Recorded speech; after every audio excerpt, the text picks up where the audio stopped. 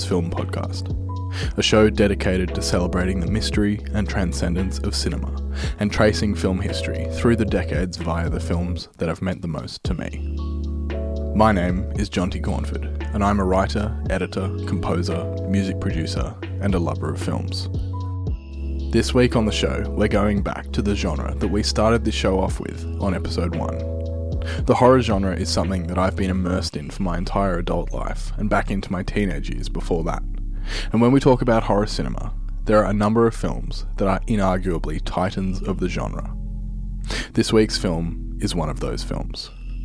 It was a monumental financial success in the early 1970s, and is often referred to as the scariest film of all time.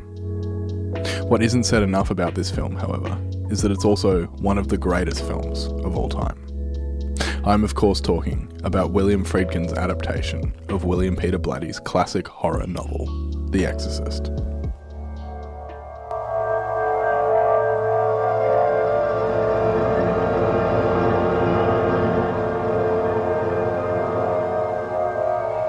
Somewhere between science and superstition, there is another world. The world of darkness.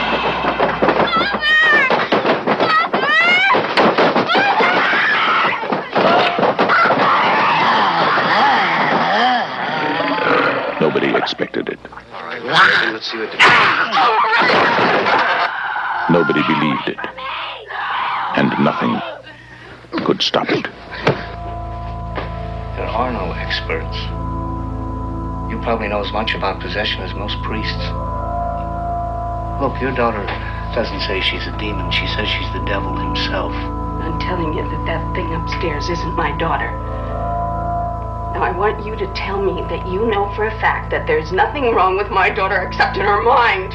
You tell me you know for a fact that an exorcism wouldn't do any good. You tell me that!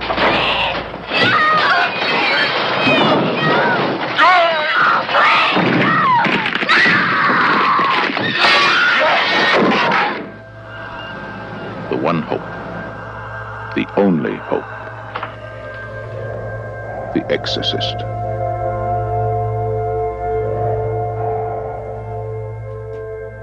Before we begin, this film is notoriously upsetting and controversial, so please be warned. This episode won't shy away from the controversial subject matter, and will also include some pretty upsetting language coming from the mouth of a child. We're also going to be looking at accounts of real events in this episode that are potentially upsetting for some listeners. There will also obviously be spoilers for the whole film. You have been warned. As always, a quick recap of the film, taken from the revised second edition of Mark Kermode's book, published by the BFI in their BFI Modern Classics series. The film centres on actress and single mother Chris MacNeil, played by Ellen Burstyn, whose daughter Regan, played by Linda Blair, develops serious behavioural problems while they're living in Georgetown, Washington DC. A barrage of medical and psychological tests fail to explain either the savage transformation of Regan's personality or the violent shaking of her bed. Further horrors ensue as Burke Dennings, the director of Chris's current film, is found dead near the MacNeil home, and a detective, Lieutenant Kinderman, surmises that Dennings was murdered, then thrown out of Regan's bedroom window. In a desperate bid to save her daughter, the avowedly atheist Chris turns to young Father Damien Karras, a local priest of faltering faith, who finally agrees to perform an exorcism. Karras is joined by the aging exorcist Father Lancaster Merrin, who dies of heart failure during the ceremony. Devastated by Merrin's death and enraged by Regan's taunts, Karras commands the demon to leave her and enter his body, before throwing himself to his death through Regan's window. His sacrifice is her salvation.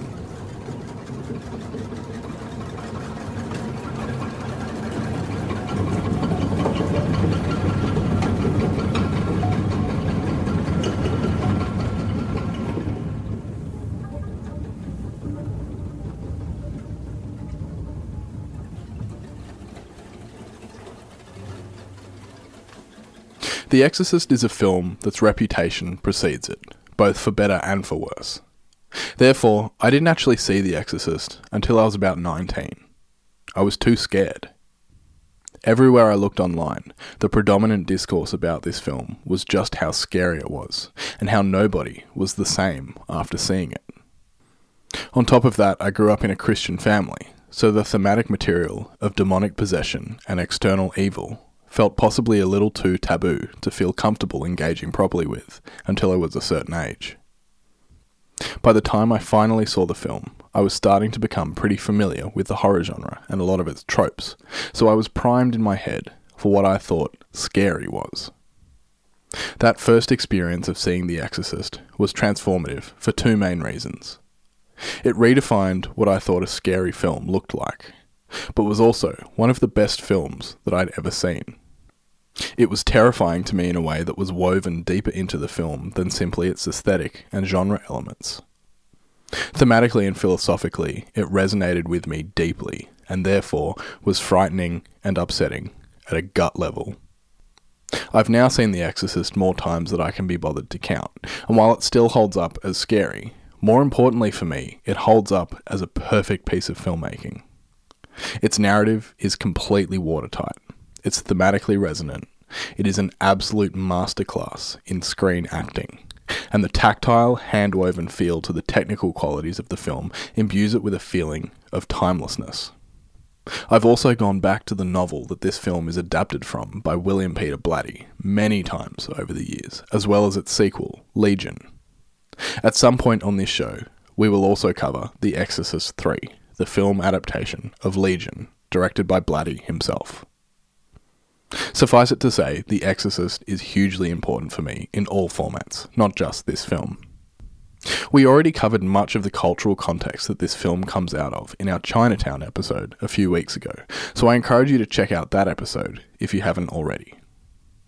Again, from Kermode's book. At the beginning of the 1970s, America was an anxious country. Where only recently the Air Force had dropped food parcels for the crowds of beatific Woodstock revelers, now the Army was shooting American college kids protesting the Vietnam War. Hippies, once tolerated, found themselves tarred with the same brush as Charles Manson, the cult murderer who made shaggy hair, sex, and drugs synonymous with brutal killing and pagan sacrifice. Even the government was unravelling inexorably, as President Richard Nixon became increasingly implicated in a string of suspicious, even criminal, subterfuges. By late 1973, the presidency was on the brink of collapse, and walking wounded from Vietnam were everywhere in evidence, and the only thing America was exporting with any success was paranoia. At around the same time, a minor storm was brewing in Europe.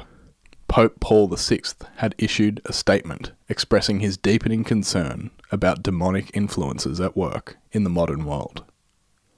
On the 15th of November 1972, he proclaimed, "Evil is not merely a lack of something, but an effective agent, a living spiritual being, perverted and perverting, a terrible reality.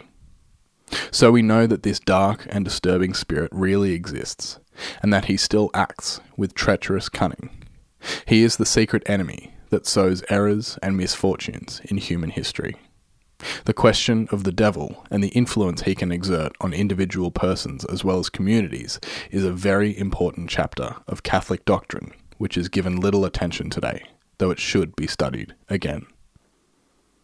It was in the midst of such social and religious unease that The Exorcist opened in the US on Boxing Day of 1973, a year after the Pope's controversial address, and just 7 months before the House of Representatives initiated impeachment proceedings against Richard Nixon, making him the first American president to ever resign from office. The film bore as little resemblance to the gothic horror chillers of the 60s as Nixon did to JFK. Eschewing the costumed high-campery of the traditional Hammer romps, The Exorcist presented a credible portrait of the modern urban world, ripped apart by an obscene, ancient evil. For the first time in a mainstream movie, audiences witnessed the graphic desecration of everything that was considered wholesome and good about the fading American dream. The home, the family, the church, and, most shockingly, the child. This film very much takes part in the deconstruction of the rose-tinted image of America that Roman Polanski continued in 1974 with Chinatown. Even in Rosemary's Baby, the sheen of Americana still remained intact, even if only by a thread. But by the time we arrive at The Exorcist, the dialect of horror cinema has changed in a way that allows the film to expose the rot and decay that had set in at the heart of America. In Chinatown, it was moral and economical. In The Exorcist, it was spiritual.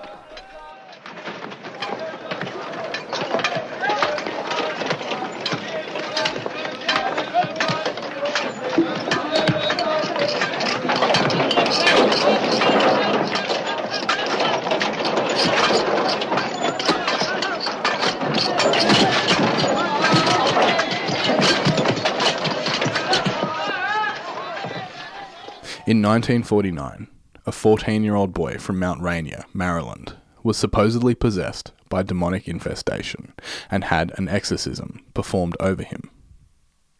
The events of this possession were meticulously collated and presented in 1993 as the book Possession, written by Thomas B. Allen. Allen's version of these events was largely based on the diaries of Father Raymond J. Bishop, who had assisted Father William S. Bowden throughout the exorcism of this young boy. The events, as described by Allen in Possession, are compelling. It began on January 15th, 1949, when the young boy, renamed by Allen as Robbie Mannheim, and his grandmother were spending an evening together at 3210 Bunker Hill Road, Mount Rainier in Maryland. Noises of dripping and scratching in the upstairs rooms prompted some snooping around, but there was nothing to be found, Robbie's father declaring that it must have been the sound of rats. 11 days later, Robbie's Auntie Harriet died in St. Louis, which deeply affected Robbie, who was incredibly close with her. She was also someone who was generously described by others as being slightly left of centre. A self-professed medium, Harriet had spent a lot of time with Robbie teaching him how to use a Ouija board and explaining how the souls of the dead could make contact with the living. After Harriet's passing, the noises and disturbances in the Mannheim house began to increase at a rapid pace. Robbie's mattress would shake at night, and his bedroom became infested with scratching and thumping sounds which, when questioned, seemed to respond to the name of Aunt Harriet. By the time Robbie spent the night at the home of the Mannheim's local Lutheran minister, Reverend Luther Miles Schulz, on Thursday the 17th of February, poltergeist phenomena had become a regular occurrence at Bunker Hill Road. Despite being a staunch skeptic when it came to demonic possession, Schulz witnessed Robbie's bed shaking and the movement of a heavy armchair and the mattress on which Robbie lay. Upon seeing these things, he would tell the Mannheims, "You have to see a Catholic priest. The Catholics know about things like this." Sometime between Sunday the 27th of February and Friday the 4th of March, Robbie underwent an abortive exorcism under the control of Father Albert Hughes at the Jesuit-run Georgetown Hospital, during which Robbie attacked Hughes with a piece of broken bedspring, slashing his arm from shoulder to wrist. Things continued to get stranger and stranger. Here's another short excerpt from Mark Kermode's book on The Exorcist. Following instructions apparently scratched on Robbie's body in red letters, reading Lewis, Saturday, and 3.5 weeks, the Mannheims went to stay with relatives in St. Louis, where Aunt Harriet had lived and died, who referred them to the Jesuit priests Father Raymond Bishop and Father William Bowden. While Bowden and Bishop investigated the possibility of demonic possession, Robbie's relatives performed makeshift seances, concluding, bizarrely, that Aunt Harriet was indeed infesting Robbie in an attempt to direct his father to a hidden stash of money intended for Harriet's daughter. On Wednesday the 16th of March, under instruction from Archbishop Joseph Ritter, Bowden performed an exorcism at the home of Robbie's aunt and uncle, assisted by Father Bishop and the young Father Walter Halloran. During the ceremony, Robbie spat into the faces of the priests, while welts and stripes appeared on his body, some forming the words hell and go, the letter X, and an image of the devil, in which, according to Bishop, the arms were held above his head and seemed to be webbed, giving the hideous appearance of a bat. Subsequent home exorcisms followed, during which Robbie broke wind, mimed masturbation, and urinated copiously while screaming that his penis was burning. Although Robbie's condition had not improved, Bowden agreed to accompany the boy back to Mount Rainier, where further exorcisms took place, prompting the appearance on the boy's skin of the words hell and spite, and the numbers 4, 8, 10, and 16.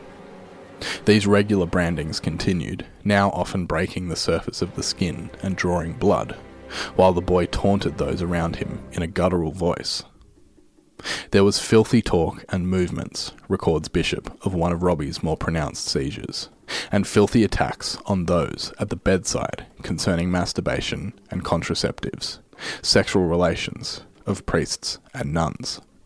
They attempted, unsuccessfully, to admit Robbie to a mental institution in Baltimore before successfully having him placed in the secure mental ward at the Alexian Brothers Hospital in St. Louis. Yet another exorcism was performed, during which the word exit appeared on Robbie's chest, with an arrow pointing down to his penis. During the exorcism, Bowden also received a violent blow to the genitals from Robbie. On Easter Sunday, Bishop recorded an increased authority in the, quote, devil's voice, with which Robbie was speaking during his attacks, while other witnesses reported a chilled air in the room, an unbearable stench, and a grotesque distortion of the boy's features.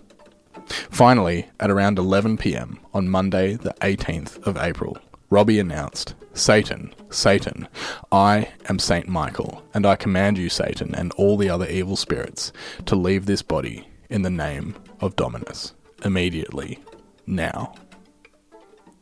At this, Robbie's disturbances abruptly came to an immediate end. These events are compelling, and the records make for fascinating reading. But it is of course easy to dismiss these events and the elements of demonic possession as a case of mental illness and hysteria. It's also impossible not to consider the possibility that the sexual elements of the manifestation come from some sort of repressed sexual trauma surrounding Robbie's relationship with his aunt Harriet. As we know from Bishop's diaries, many of Robbie's outbursts and disturbing ramblings were of a sexual nature, fixating violently on his genitals and on the sexual act. More strikingly still, even in the advanced stages of his disturbance, Robbie tended to manifest symptoms of possession only at night, when he had changed from his day clothes into his pyjamas and gone to bed. This motif particularly stands out in Allen's retelling of the story, as does his account of Robbie's violent reaction to a statue of Christ being stripped of his garments during the Stations of the Cross. Could this not be a case of possession, but rather a manifestation of some guilty trauma involving nakedness? Indeed, when Archbishop Ritter, who personally authorised the exorcisms, later appointed a Jesuit examiner to review the case, the official conclusion was that Robbie was not afflicted by demons, but suffered from, quote, a psychosomatic disorder with some kinesis action. Bowden felt differently, however, telling William Peter Blatty many years later, "I can assure you of one thing. The case in which I was involved was the real thing. I had no doubt about it then, and have no doubt about it now." Blatty would later tell Kermode of his conviction that the Mount Rainier case had been a genuine instance of demonic possession. Yes, absolutely, and it's not a matter of this being one case among many others that I know of. Had I not come across this case, I don't think I would have written The Exorcist. My original intention for The Exorcist was not as a novel. I was going to write a case study of an authentic case of demonic possession. That, for me, was the excitement of the whole enterprise. And I was in touch with the exorcist involved, but he simply couldn't get permission from the Archbishop because of the family. Which brings us to the point at which writer William Peter Blatty enters this compelling story. Born in 1928 in New York, Blatty was the youngest of 5 children to Lebanese migrant parents. He earned a Master's in English Literature from the George Washington University in 1954 and then enlisted in the United States Air Force for a short time before dropping out and joining the United States Information Agency, working as an editor based in Beirut, Lebanon. During this time, he began submitting writing to magazines, and his talent began to emerge in a public forum. By the time the 1960s came along, he had built up a formidable reputation as a comedy writer, with films like the Inspector Clouseau film A Shot in the Dark, What Did You Do in the War, Daddy, and Promise Her Anything. Despite his success, he was beginning to become frustrated by how limited that success had made his options for future projects. While he loved comedy and was obviously talented at it, he was looking for a more serious project to get his teeth into, and the right opportunity to do so. When later reflecting on this decision, he would say a very promising career as a humorist was obliterated at a single stroke. It was during his time at George Washington University that he came across an article in the Washington Post that outlined the basic case details of the Mount Rainier exorcism. Blatty later said that this article made a huge impression on him, seeing in it tangible evidence of transcendence.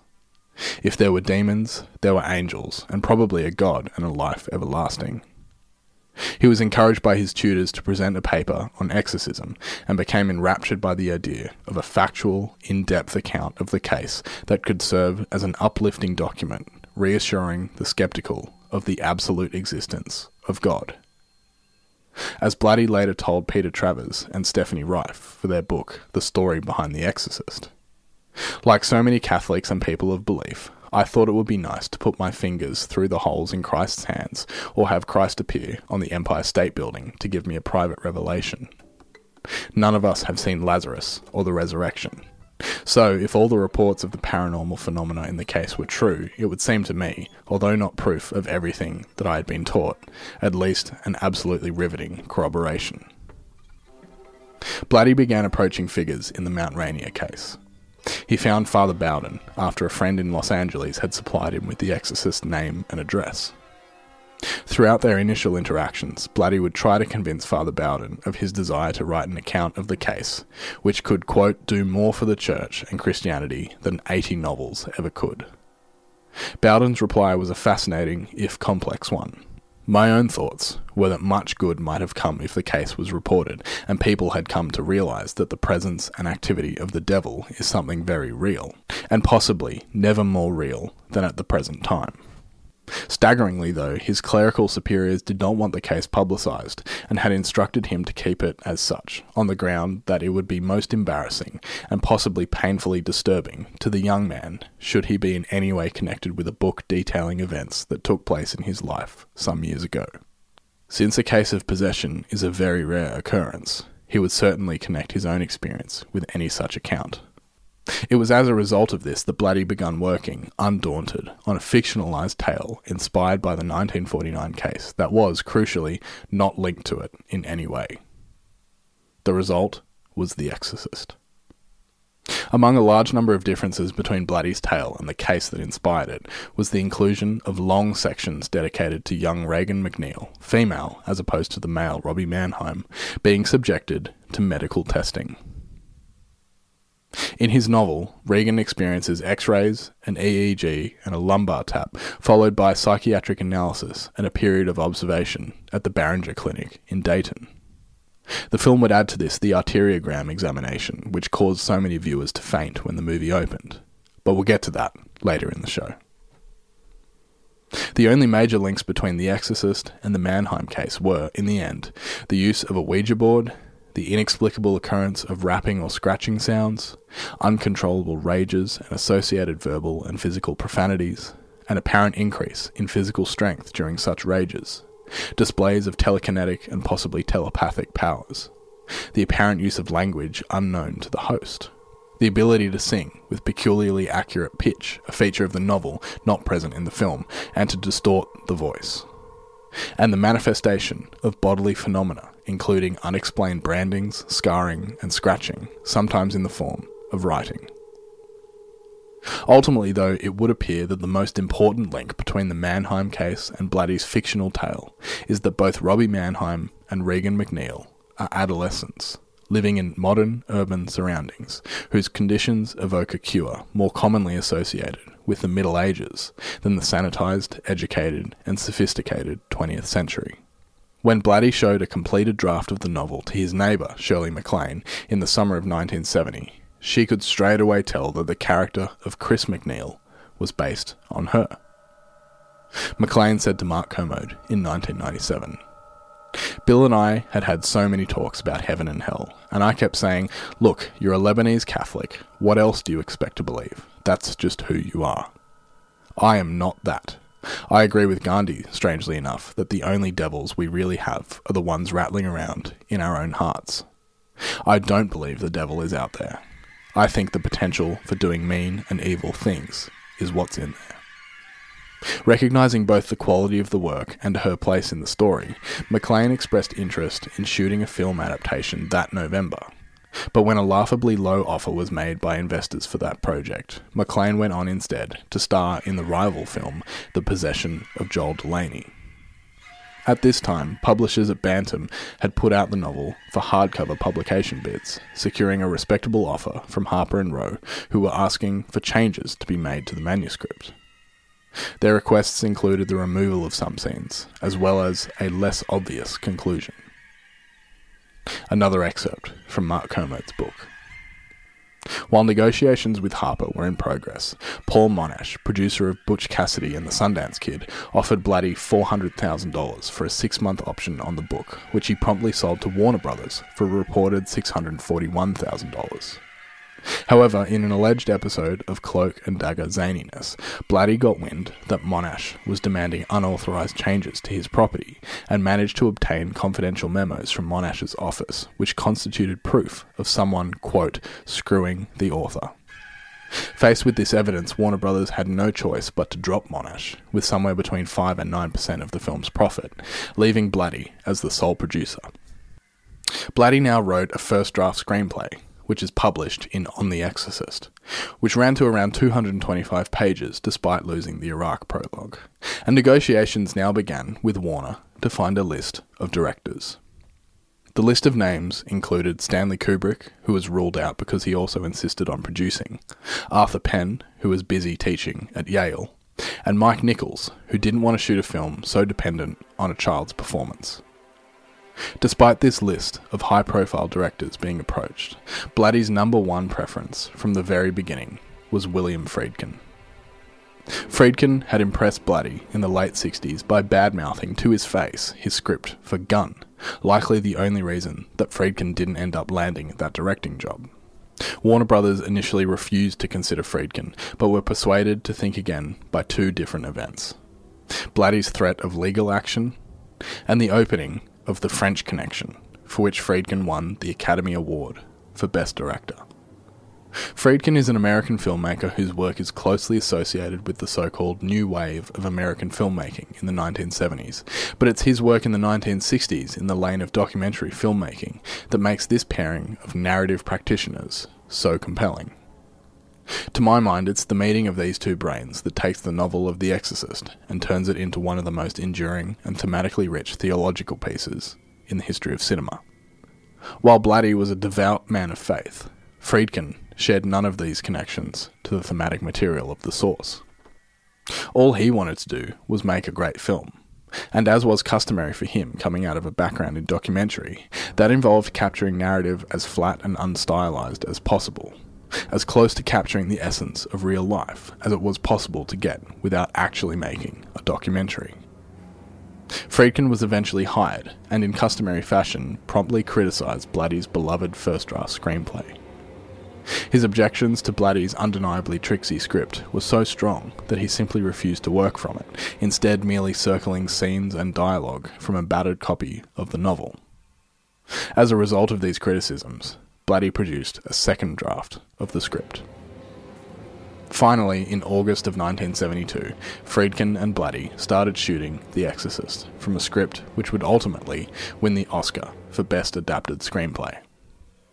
But Blatty retained the sneaking suspicion that his draft had been a superior work and that somehow he'd been talked out of making something that he was truly proud of. The troubled production of The Exorcist has been detailed to death on numerous occasions, but a number of key things stand out. The troubled production of The Exorcist has been detailed to death on numerous occasions, but a number of key things stand out when you look at the making of this film with the blessing of hindsight.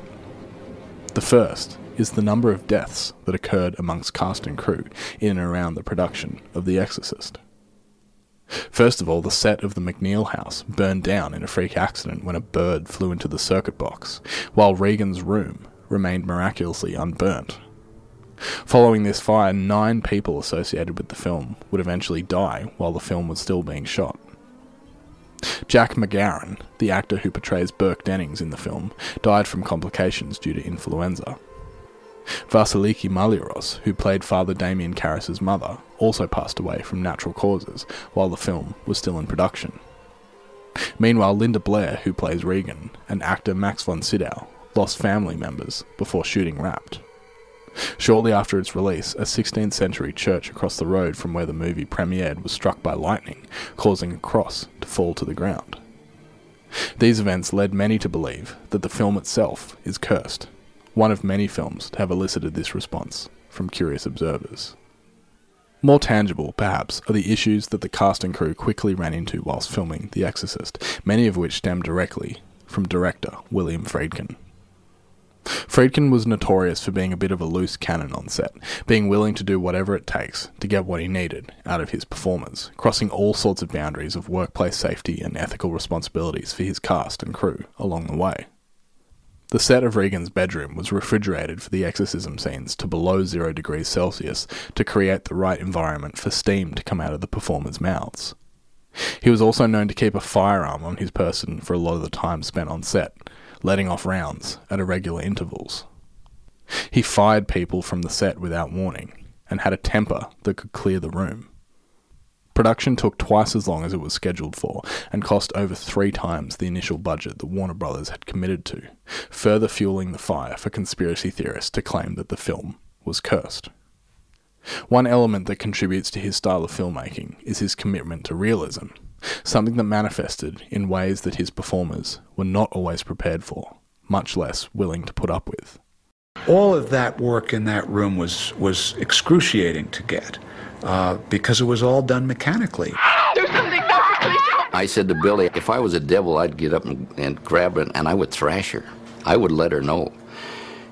He said, go ahead and do it. What's happening?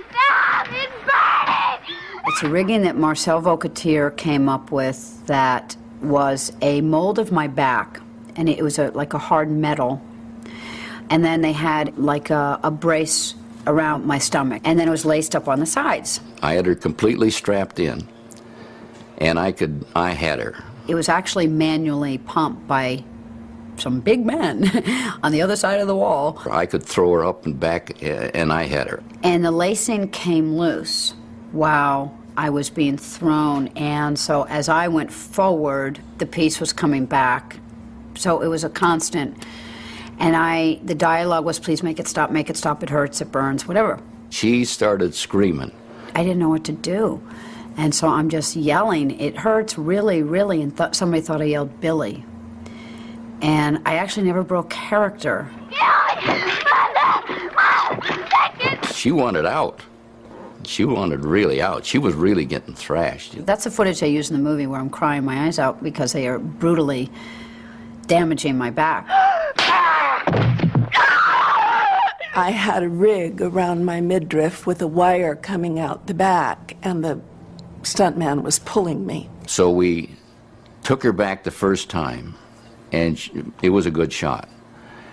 And Billy said, we're going to do it again. I said, Billy, he's pulling me too hard. I can get hurt. And Billy said, well, it has to look real. I said, I understand, but I'm telling you, I could get hurt. And the stuntman was standing there listening to this, and Billy said to him, okay, don't pull her so hard. But as I turned away, I felt them exchange a look. And he said, give it to her this time. And I said, really? And he says, give it to her. And this is Ellen Burstyn, right? She's a nice lady. And so I said, okay. So when I hauled off, she came completely off her feet. You see me hit and you see me reach for my back. I screamed in horrendous pain. Billy motioned to Owen to tilt the camera down on me. And I saw it and I was so furious and said, "Turn the effing camera off," because I couldn't stand that he was willing to just get a quick shot of it before they called the ambulance, you know. Ellen didn't like it too well, and she went to see her chiropractor, and chiropractor said, "You're all right. Just a couple of days, you'll get over the soreness." But that's show business, I guess. It was way beyond what anyone needs to do to make a movie. Well, it was a very difficult film. Billy was reaching for the limit. He was committed to it, and he was obsessed by it himself, and that obsession was contagious. He knew what to do with this film from the minute that he read the book. And it was his vision, so all of us just participated by doing what he wanted. Billy didn't kid around. When he said he liked something, they said he really liked it, you see. He never flattered. And if you didn't do things the way he liked, he'd let you know about it in no uncertain terms. Billy can be totally irascible. Billy has reduced me to tears on more than one occasion on the set. And you never knew when he was going to explode or not explode. So there was always a tension on the set. Oh, come on, shut up in there! And yet I keep coming back, you know. I keep coming back for more because I have the greatest respect for him as a filmmaker. And he knew how to make each one of us work. And that in itself was very interesting because I got to watch everything from the bed, right? I'm looking around and watching how he was with Jason, how he was with Max, how he was with Ellen, how he was with Kitty. I watched. I saw a lot. But he also liked to stimulate the actors. That was what his feeling was. So he would sometimes shoot off a gun or something when he wanted someone to look startled. And that's really what pissed me off. And I told him, I said, never do that again. You know, I'm an actor. I don't need all these artificial stimulants. We had this absolute silence in the room while I'm listening to the tape. I'm trying to decipher what it was. And the phone rings.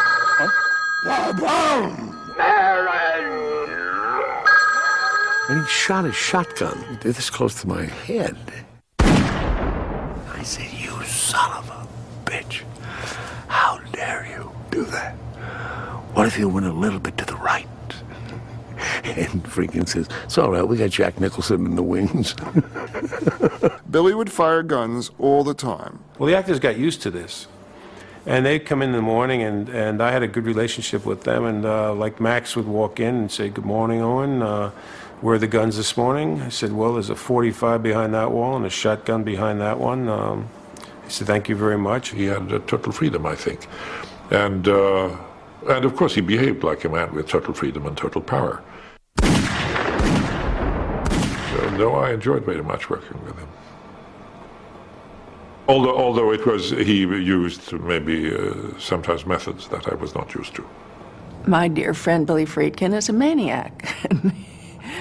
And I love him, but he's a maniac.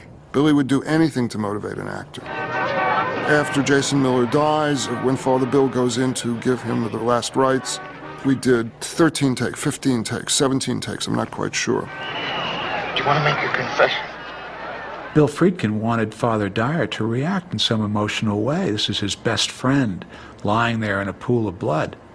And Father Bill could never get it right. So Billy comes over to me and says, "Bill, you're just doing this by the numbers." He was a non-actor. He couldn't emote. And I said, "Billy, I have just given my best friend the last rites 15 times in one night, and it's now 2:30 in the morning." Friedkin and I had a little signal that we'd use to silently roll the camera and sound. And he asked me at this time to do just that. And he said, "I understand." He said, "Do you trust me?" Well, you always trust somebody unless they ask you. And Billy went in and slapped him across the face. He belted me right across the chops and backed off. And I went in the scene, and if you look at that carefully, when I'm giving the last rite, my hand's going like that. And I wasn't making my hand go like that. That was sheer nerve juice. That's all I had left. He wrote to himself and about me just to cut his doing. How many blood does it? He was tough, but it was very stimulating. He drove me to some of the best work that I'd done up to that time. We spoke about something similar all the way back in episode 1 of this show when we looked at Stanley Kubrick and The Shining.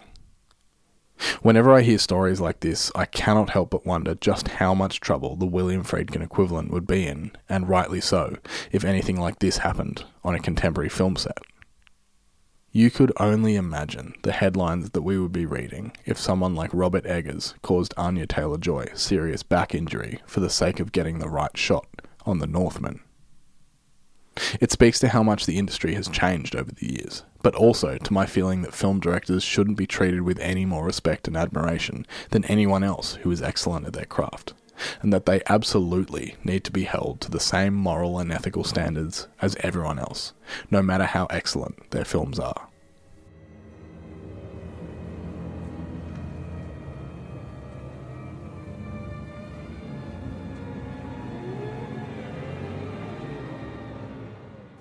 It's widely known just how much The Exorcist affected viewers when it finally made its way into cinemas.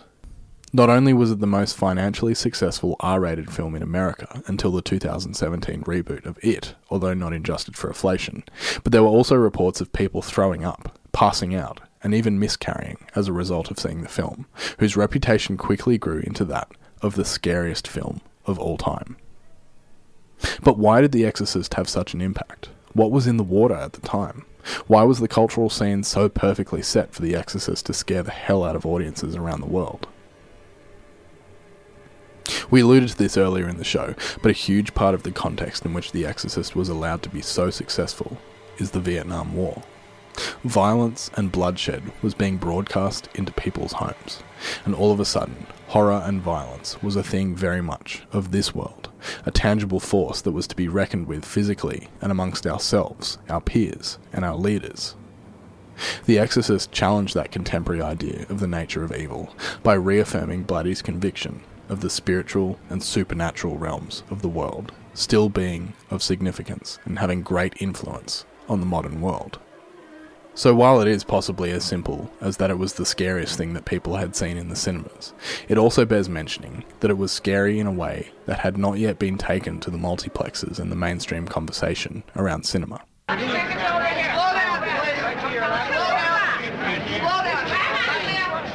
All three doors, please. Just move down to the other door. Just the other night, this guy came out, and I looked out the door, and he was lying on the floor. He's really big. You wouldn't have expected. I know. All these big guys, they come out, and they look like they're ghosts or something. And they ask for Somalian salts and everything. It's not the kind of people you'd expect to faint. Yeah. It didn't scare me. I don't know what happened. I just fainted. It was frightening. My experience with this movie has been incredible, especially with people fainting. Halfway through the movie, the movie starts getting quite violent, and people get quite unusual reactions, and we have a lot of people throwing up and a lot of people shuddering.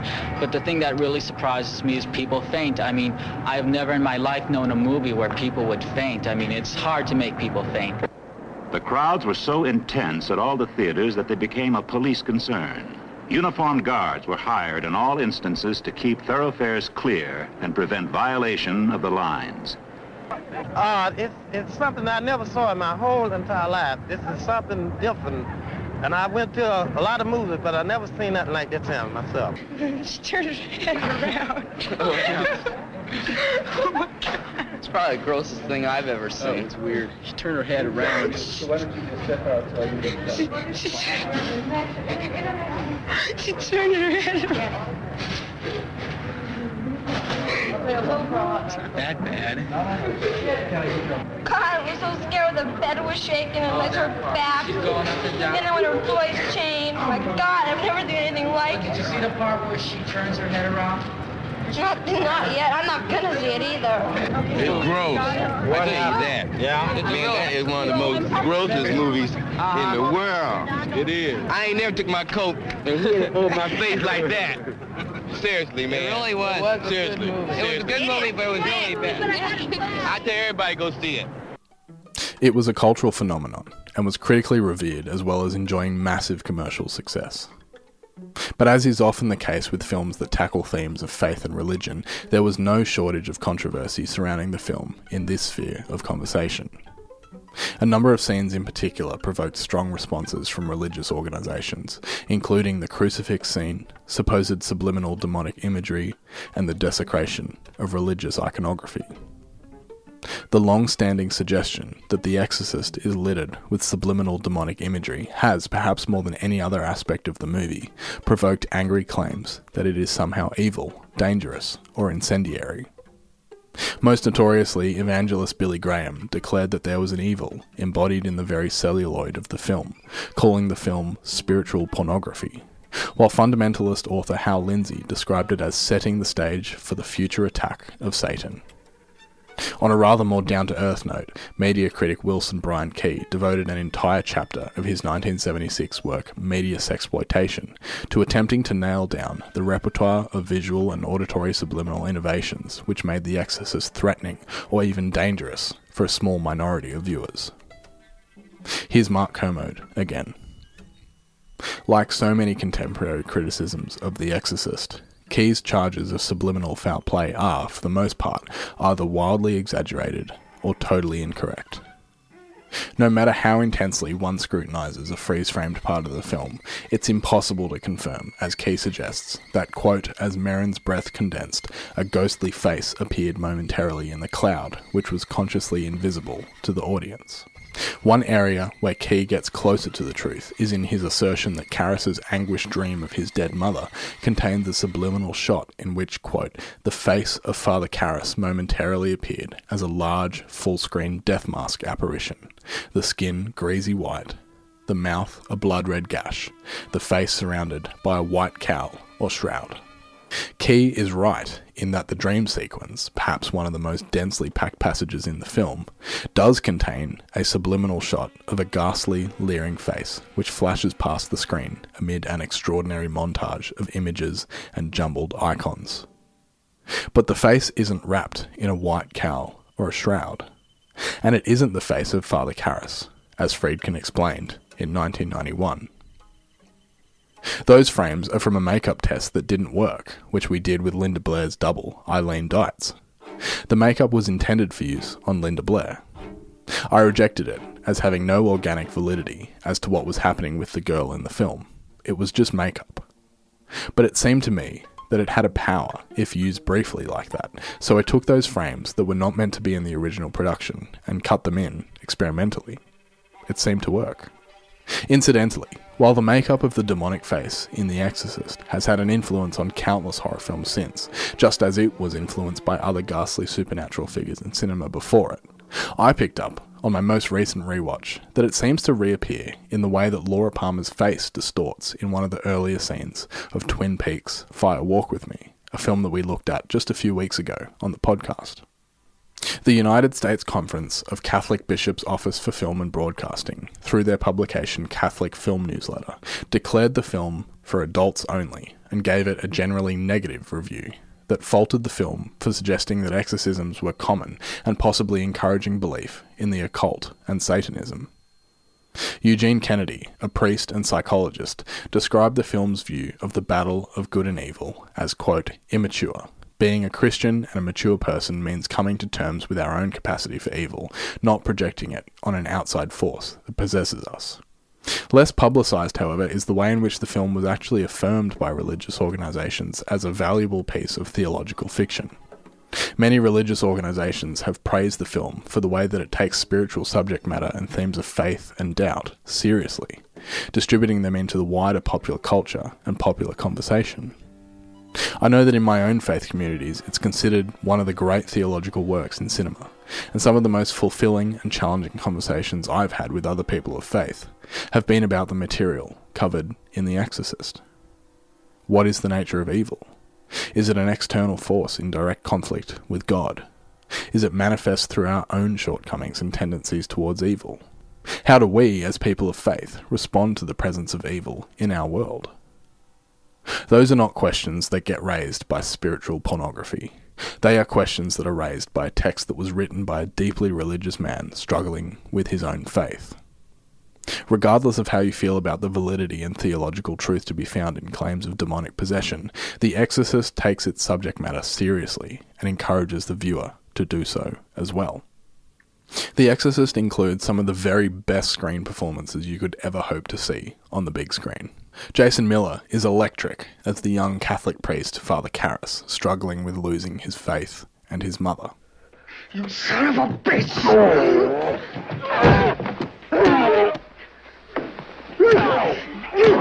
Take me! Come into me! God damn you! Take me! Take me!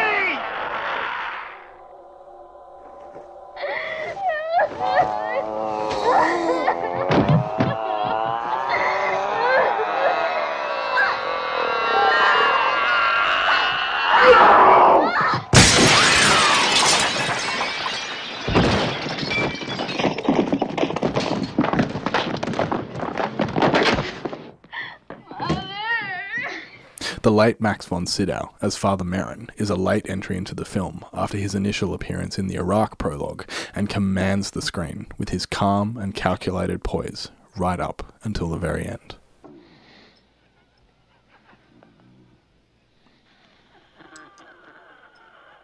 Stick your cock up her ass, you motherfucking worthless cocksucker. Be silent!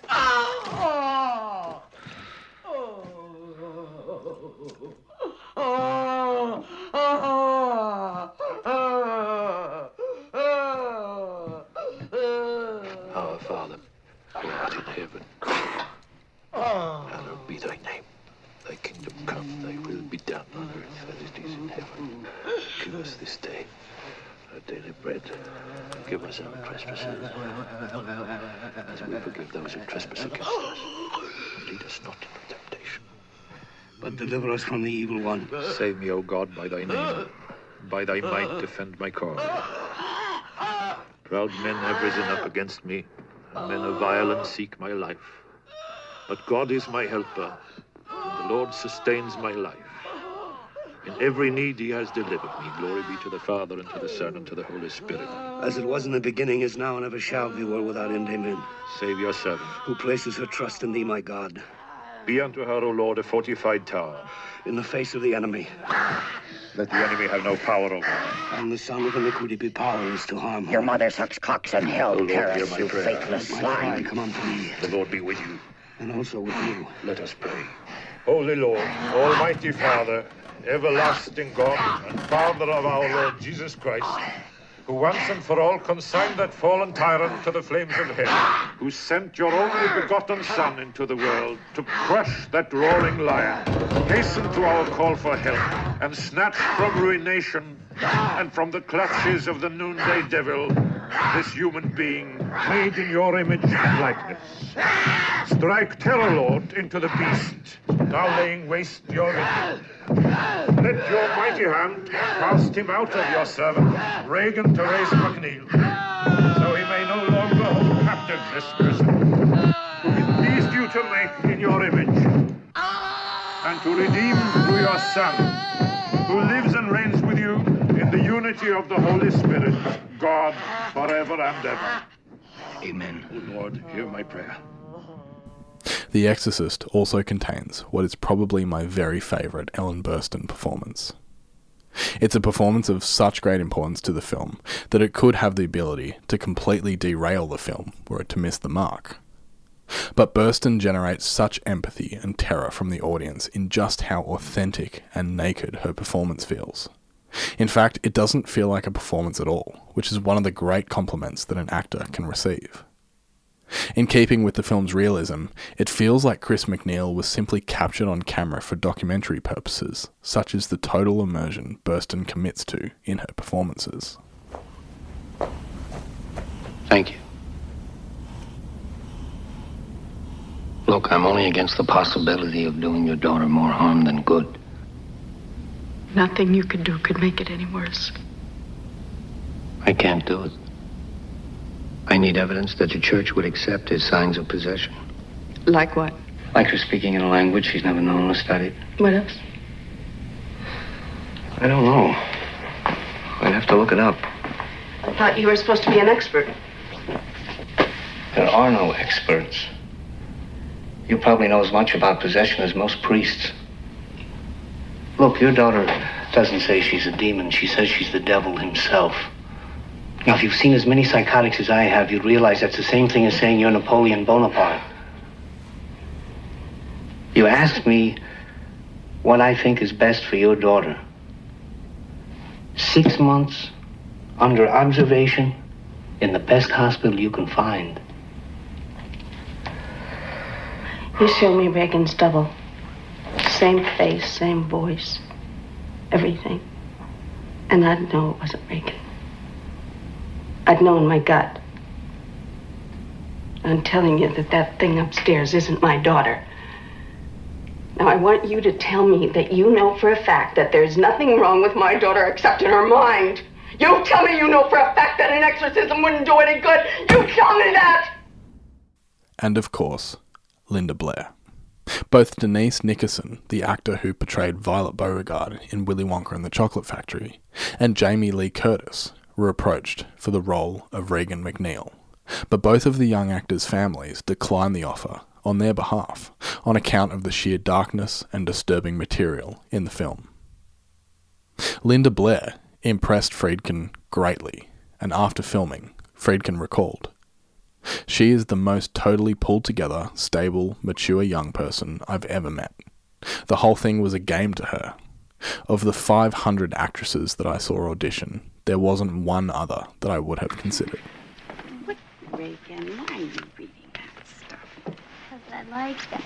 It's not even a good picture of you. Look at that. It looks so mature. Talk. You wouldn't talk. Well, I didn't know they were taking. Didn't have my makeup man there. Let me take an eyelash off your face. Okay. No, I didn't get it. What are we going to do on your birthday? Isn't it nice it's on Sunday this year? No work. What can we do? I don't know. Well, what would you like to do? Got any ideas? Let me think. What can we do? Hey, you know, we never finished seeing all the sights in Washington. We didn't get the Lee Mansion and lots of stuff. Shall we do that? Go sightseeing? If it's a nice day? Yeah. Let's do okay. And tomorrow night, I'll take you to a movie. Okay? Oh, I love you. Oh, I love you, Rex. We have a good day, yeah? You can bring Mr. Dennings if you like. Mr. Dennings? Oh, you know, it's okay. Well, thank you very much, but why on earth would I want to bring Burke on your birthday? You like him.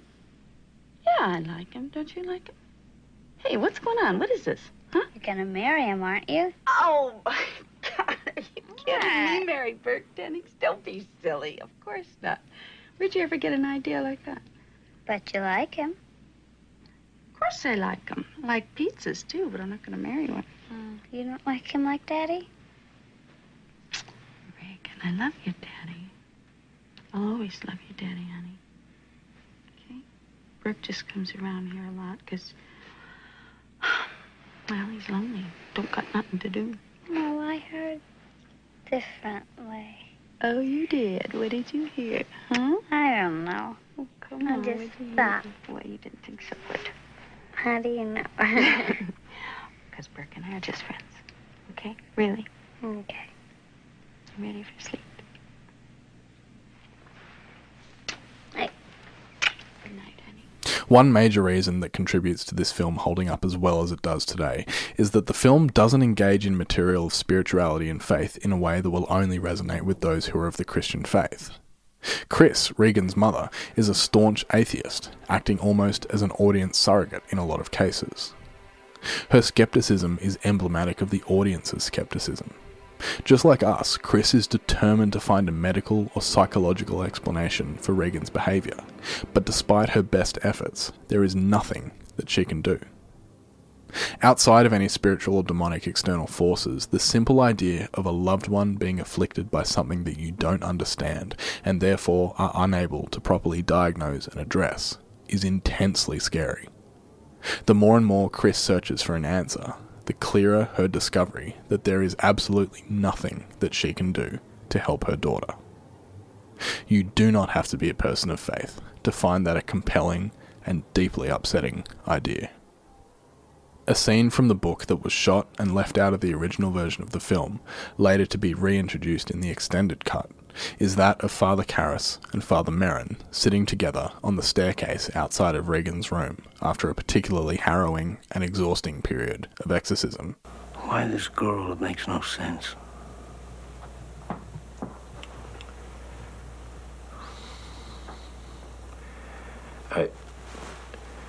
I think that the point is to make us despair.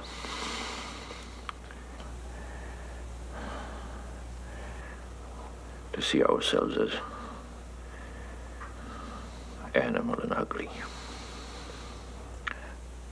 To reject the possibility that God could love us. Blatty was upset by this scene's removal from the original cut of the film. And in this particular case, I think that he's correct. If any one particular scene sums up the thesis statement of the film, it's this conversation.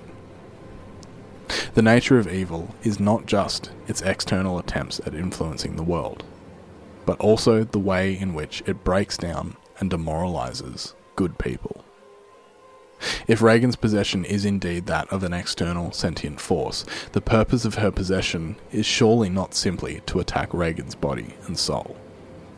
It's to eliminate the possibility of God from the minds of those around her, to convince them that there could not be a God in a world in which the perversion and desecration of something so pure as a young child could be permitted.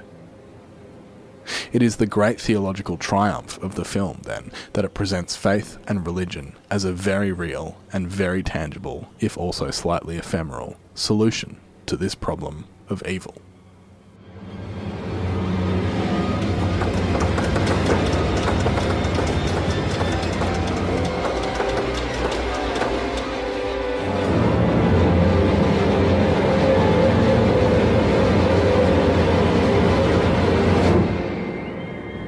Another reason for this film standing the test of time, in my opinion, is the practical effects that the filmmakers implement in creating some of the more memorable scare moments. The infamous vomit moment, in which a clearly possessed Regan throws up thick, lumpy green vomit all over Jason Miller's Father Karras. This shot only required one take, because while the split-piece soup was set up to hit Jason Miller in the chest, the contraption malfunctioned, spraying him in the face instead, eliciting a genuine reaction of disgust and anger. Possibly yet another example of Friedkin intentionally messing with his cast. The special effect is so successfully gross and disturbing that it has stood the test of time. The scene in which Regan is causing all manner of objects to fly around her room was achieved practically too, something that holds up incredibly well, especially when put in direct contrast to a similar moment in Tobe Hooper's Poltergeist that was achieved entirely with opticals. The makeup and effects used to transform Linda Blair into the demon-possessed girl are nothing short of iconic, even if it does contribute to one thing that causes modern audiences to check out of the film. As soon as Karras enters Regan's bedroom, it's obvious that she's possessed. The infamous arteriogram examination is one special effect that has seemed to have had as much of a lasting impact on viewers as any of the special effects associated with the possession and demonic transformation of Regan. As part of the intensive search for a medical explanation of Regan's behaviour, she is subjected to an arteriogram, a needle being inserted into her neck, followed by an upsettingly strong spurt of blood. When the film opened, this was one of the main causes of audience members passing out. Not because of anything supernatural or demonic, but purely out of a cold and cruelly observational depiction of the pursuit of a medical explanation impinging on innocence and childhood. Blatty himself never watched the scene when he viewed the film, saying, "I've learnt over the years that it's the most terrifying scene in the film." British comedian Graham Garden, who has a medical degree, agreed that the scene was genuinely disturbing in his review for The New Scientist. He called it, quote, "the really irresponsible feature of this film." Critic John Kenneth Muir wrote about this scene in the 1970s as well.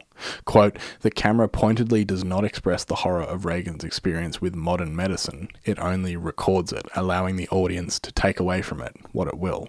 In some ways, the hospital interlude is the most terrifying scene in the film because it looks, sounds, and feels totally real. For a time, it is medicine that possesses Reagan, not the devil."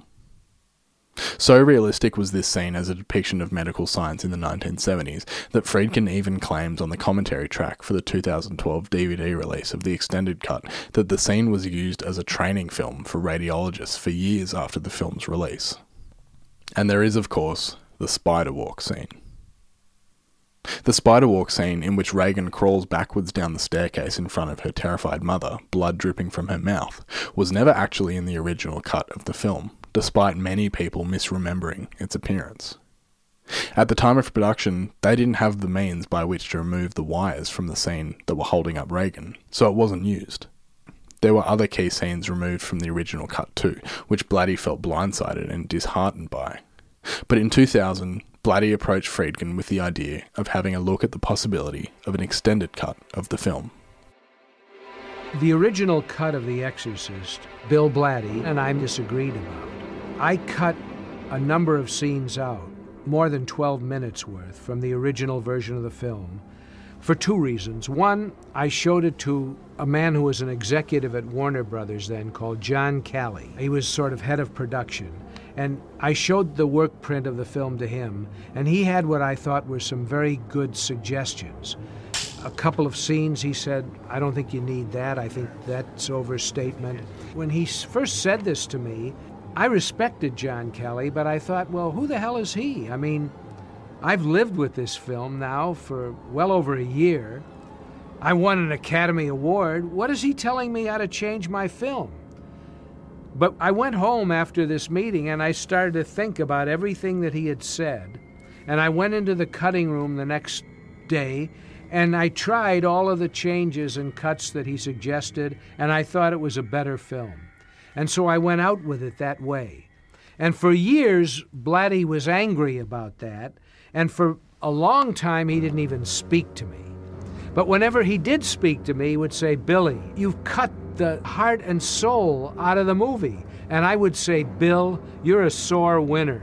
The movie's out there. It's a success. The success keeps growing.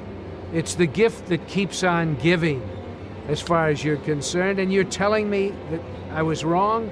And then many years went by, from the year 1974, actually, when the film came out, and the year 2000.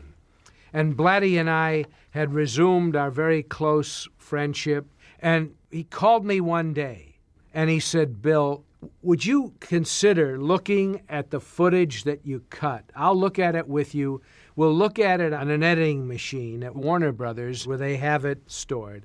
And will you just look at it and see if you could restore it and put it into a new version of the film?" And I did this as a favor to Bill because I love Blatty and I respect him, and he gave me the best piece of material I've ever received. And I said, okay, and we went into Warner Brothers. I looked at all these cut scenes. I looked at the shot of the girl walking backwards down the stairs, which we couldn't use at the time because the cable showed, because it was so bright. When we did that spider sequence originally, it was so tricky. You had to have a pretty well-coordinated person to do that. And of course, putting the person on wires helped, because you couldn't do it without the wires. It didn't make the movie because of the wires, and so in the 2000 release, they were easily able to take those wires out with CGI. And so Billy decided to use it in the re-release.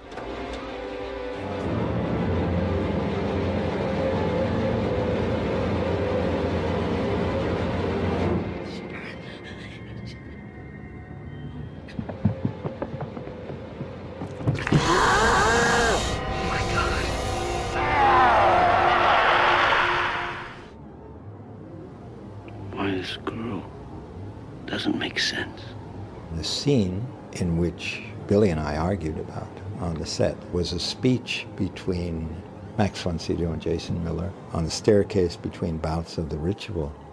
232, take 7, please. And the speech was, why this girl? What is the sense of the point of that? And to paraphrase Marin's answer, it was, the girl is not the target. The target is you, me, every person in this household. And the point is to make us despair, to make us feel that humanity is ultimately vile, ugly, bestial, putrescent. So much so that if there were a God, he couldn't possibly love us. And to me, that speech was so important because, on a practical level, it would permit a member of the audience to not hate himself for enjoying some of the more horrific moments. It would explain things like the green vomit spewing, everything, all the horrific stuff. I think the point is to make us despair. That was the first scene that I cut out of the movie on my own originally, because I felt that that statement of what it's all about was inherent in the whole film. Bill always felt that it needed to be stated. And I said, Bill, I can't include it because the whole movie is saying that. To reject the possibility that God could love us. I really put it back for him because I feel and felt that I owe him a lot. He wrote this thing, he created it, gave it to me. And as I got older, I become somewhat less arrogant, and I felt that he should have the version of the film come out that he wanted. This extended cut of the film, released in 2000 as The Version You've Never Seen, runs a full 10 minutes longer than the original theatrical cut. Whichever version you prefer, I think the fact that there are two versions of the film that are arguably just as great as each other just serves to highlight the importance of that relationship between Blatty and Friedkin. The only way that this film gets made to such a high standard and with such a commitment to realism and theological truth is when it comes out of this creative nucleus. Deep faith and theological conviction portrayed on screen through the lens of brutal minimalism and documentary-style realism, removing any sense of cinematic artifice or stylization. When you think about possession films of the 21st century, films like The Conjuring or Insidious immediately spring to mind. And while I have nothing against these films, I think they're perfectly fine for what they're trying to do. They fall into a style of hyper-stylized horror filmmaking that removes any sense of genuine dread or realism. Put it this way, when you walk into the Perron household in The Conjuring, you immediately know that there's something spooky going on. Before you walk into the house even. The lighting is creepy, the atmosphere is immediately cranked, the camera angles and movement suggest supernatural influence from the very start. But in real life, nobody sets the dimmers in their house to horror movie mode. In The Exorcist, it truly is a slice of everyday modern suburbia, a well-lit house on a regular street in Georgetown, no Dutch angles dollying through slamming doors, no art direction in the house with the intent of reminding you that this is meant to be a horror film. Without the central conflict and creative friction between Blatty and Friedkin, The Exorcist doesn't crystallise in the minimalist, realist form that it comes to popularise in cinema. One final element of the film that I want to draw your attention to is the sound. For a massively commercially successful horror film, it's surprisingly experimental in places, and the sound composition in the film is a perfect example of this. Some of the most memorable sound work done on the film was done by Gonzalo Guevara, a sound technician from Mexico who worked on over 60 films in his native country. Notably, his works include The Good, the Bad and the Ugly and Towering Inferno. But it was his work on Alejandro Jodorowsky's 1970 film El Topo that caught the attention of William Friedkin. Not speaking any English, he came to work on the film using everything from dried-out leather wallets to recordings of wild animals to craft the hellish soundscape of the film.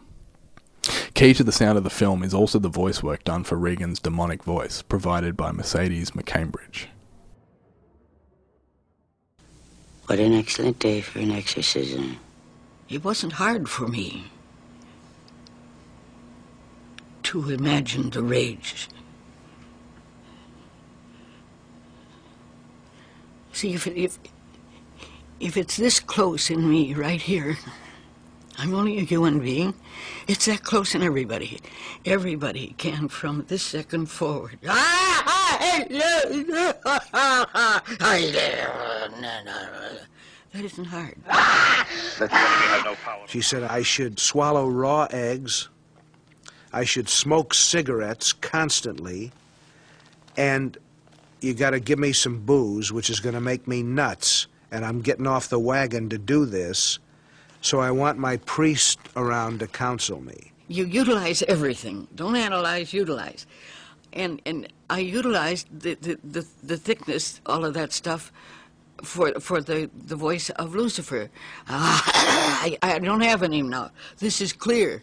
But when it wasn't, I could use all of that garbage down there. The most curious things would happen in her throat.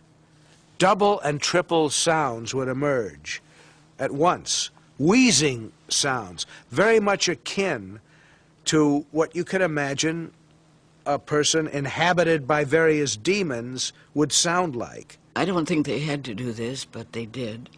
They tore up a sheet and put me in restraints with around my neck and my arms behind the chair and my knees and my feet, so that I would feel like Linda Blair, whom I've never met, while she was carrying on in the bed, that I would be doing the same thing physically. Jesus Christ, God and Lord of all creation. Basically, she performed it under great duress, and I was like stunned at what she put herself and allowed me to put her through in order to accomplish this.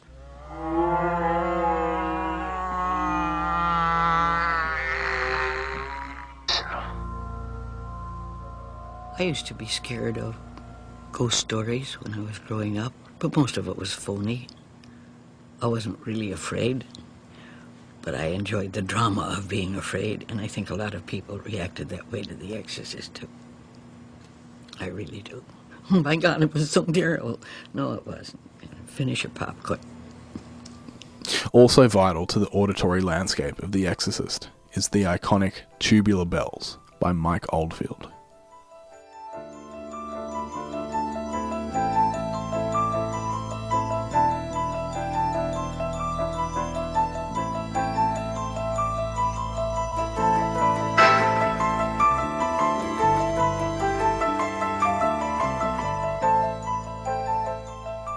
The history of this piece of music is fascinating and makes for a compelling case study into artistry and the pursuit of perfection, so I highly recommend doing some further reading on this piece of music if you're interested. But while this piece of music is no doubt significant on its own, when it's paired with this film, it takes on legendary status, becoming synonymous with the film and going on to be used in its sequel as a sort of unofficial theme. John Carpenter would go on to riff on the ideas presented in Tubular Bells in his iconic score for Halloween in 1978, and Tubular Bells now conjures up an instant sense of ancient foreboding and ambiguous threat. When it comes to iconic film music in the 1970s, this piece of music is right up there with some of the other all-time classics.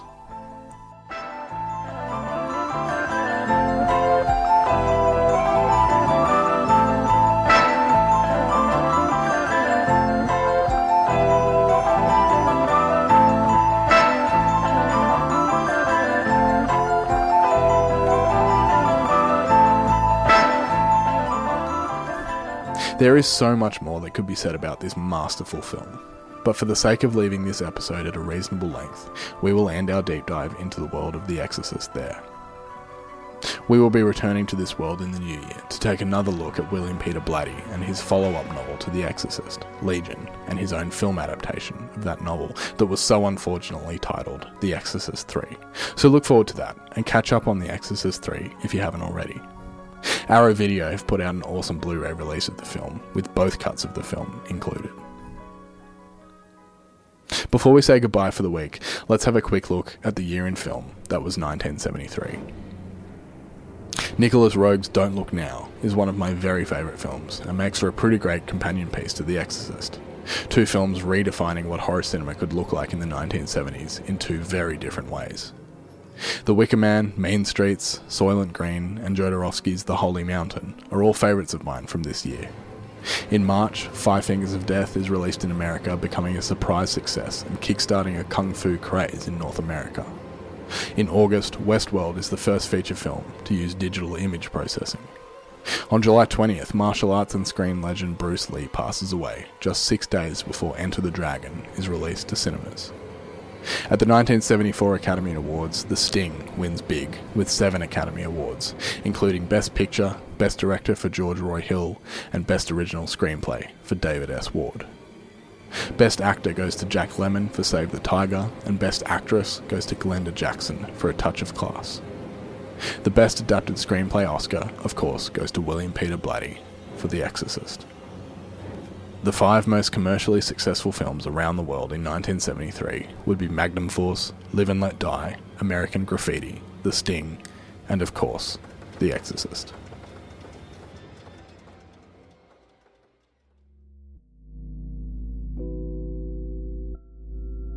Thanks for listening to the Blue Rose Film Podcast. Major sources for this episode include Mark Kermode's BFI Classics published analysis on The Exorcist and the 1998 documentary The Fear of God. There'll be links to these sources in the show notes. You can support this podcast by leaving a review or a like, or even better, just sharing it with a friend. You can get in touch by emailing us at bluerose.filmreview@gmail.com, or you can just find us on socials and get in touch there. If you have thoughts on The Exorcist, or really any other film, I'd love to hear them, so please don't hesitate to get in touch. For those of you who don't follow Blue Rose on Instagram, it's a great way to connect with me and a bunch of other people who just love talking about films. The handle is bluerose.filmreview. I hope to see you over there. Also, don't forget to check out the blog, where you can read more pieces by myself about great films and continue the conversation. Thanks to Acast for hosting the show, and thanks to producer Ritterman for our theme music. That's all for now, and I'll see you next week. But until then, remember, the power of Christ compels you! Take care.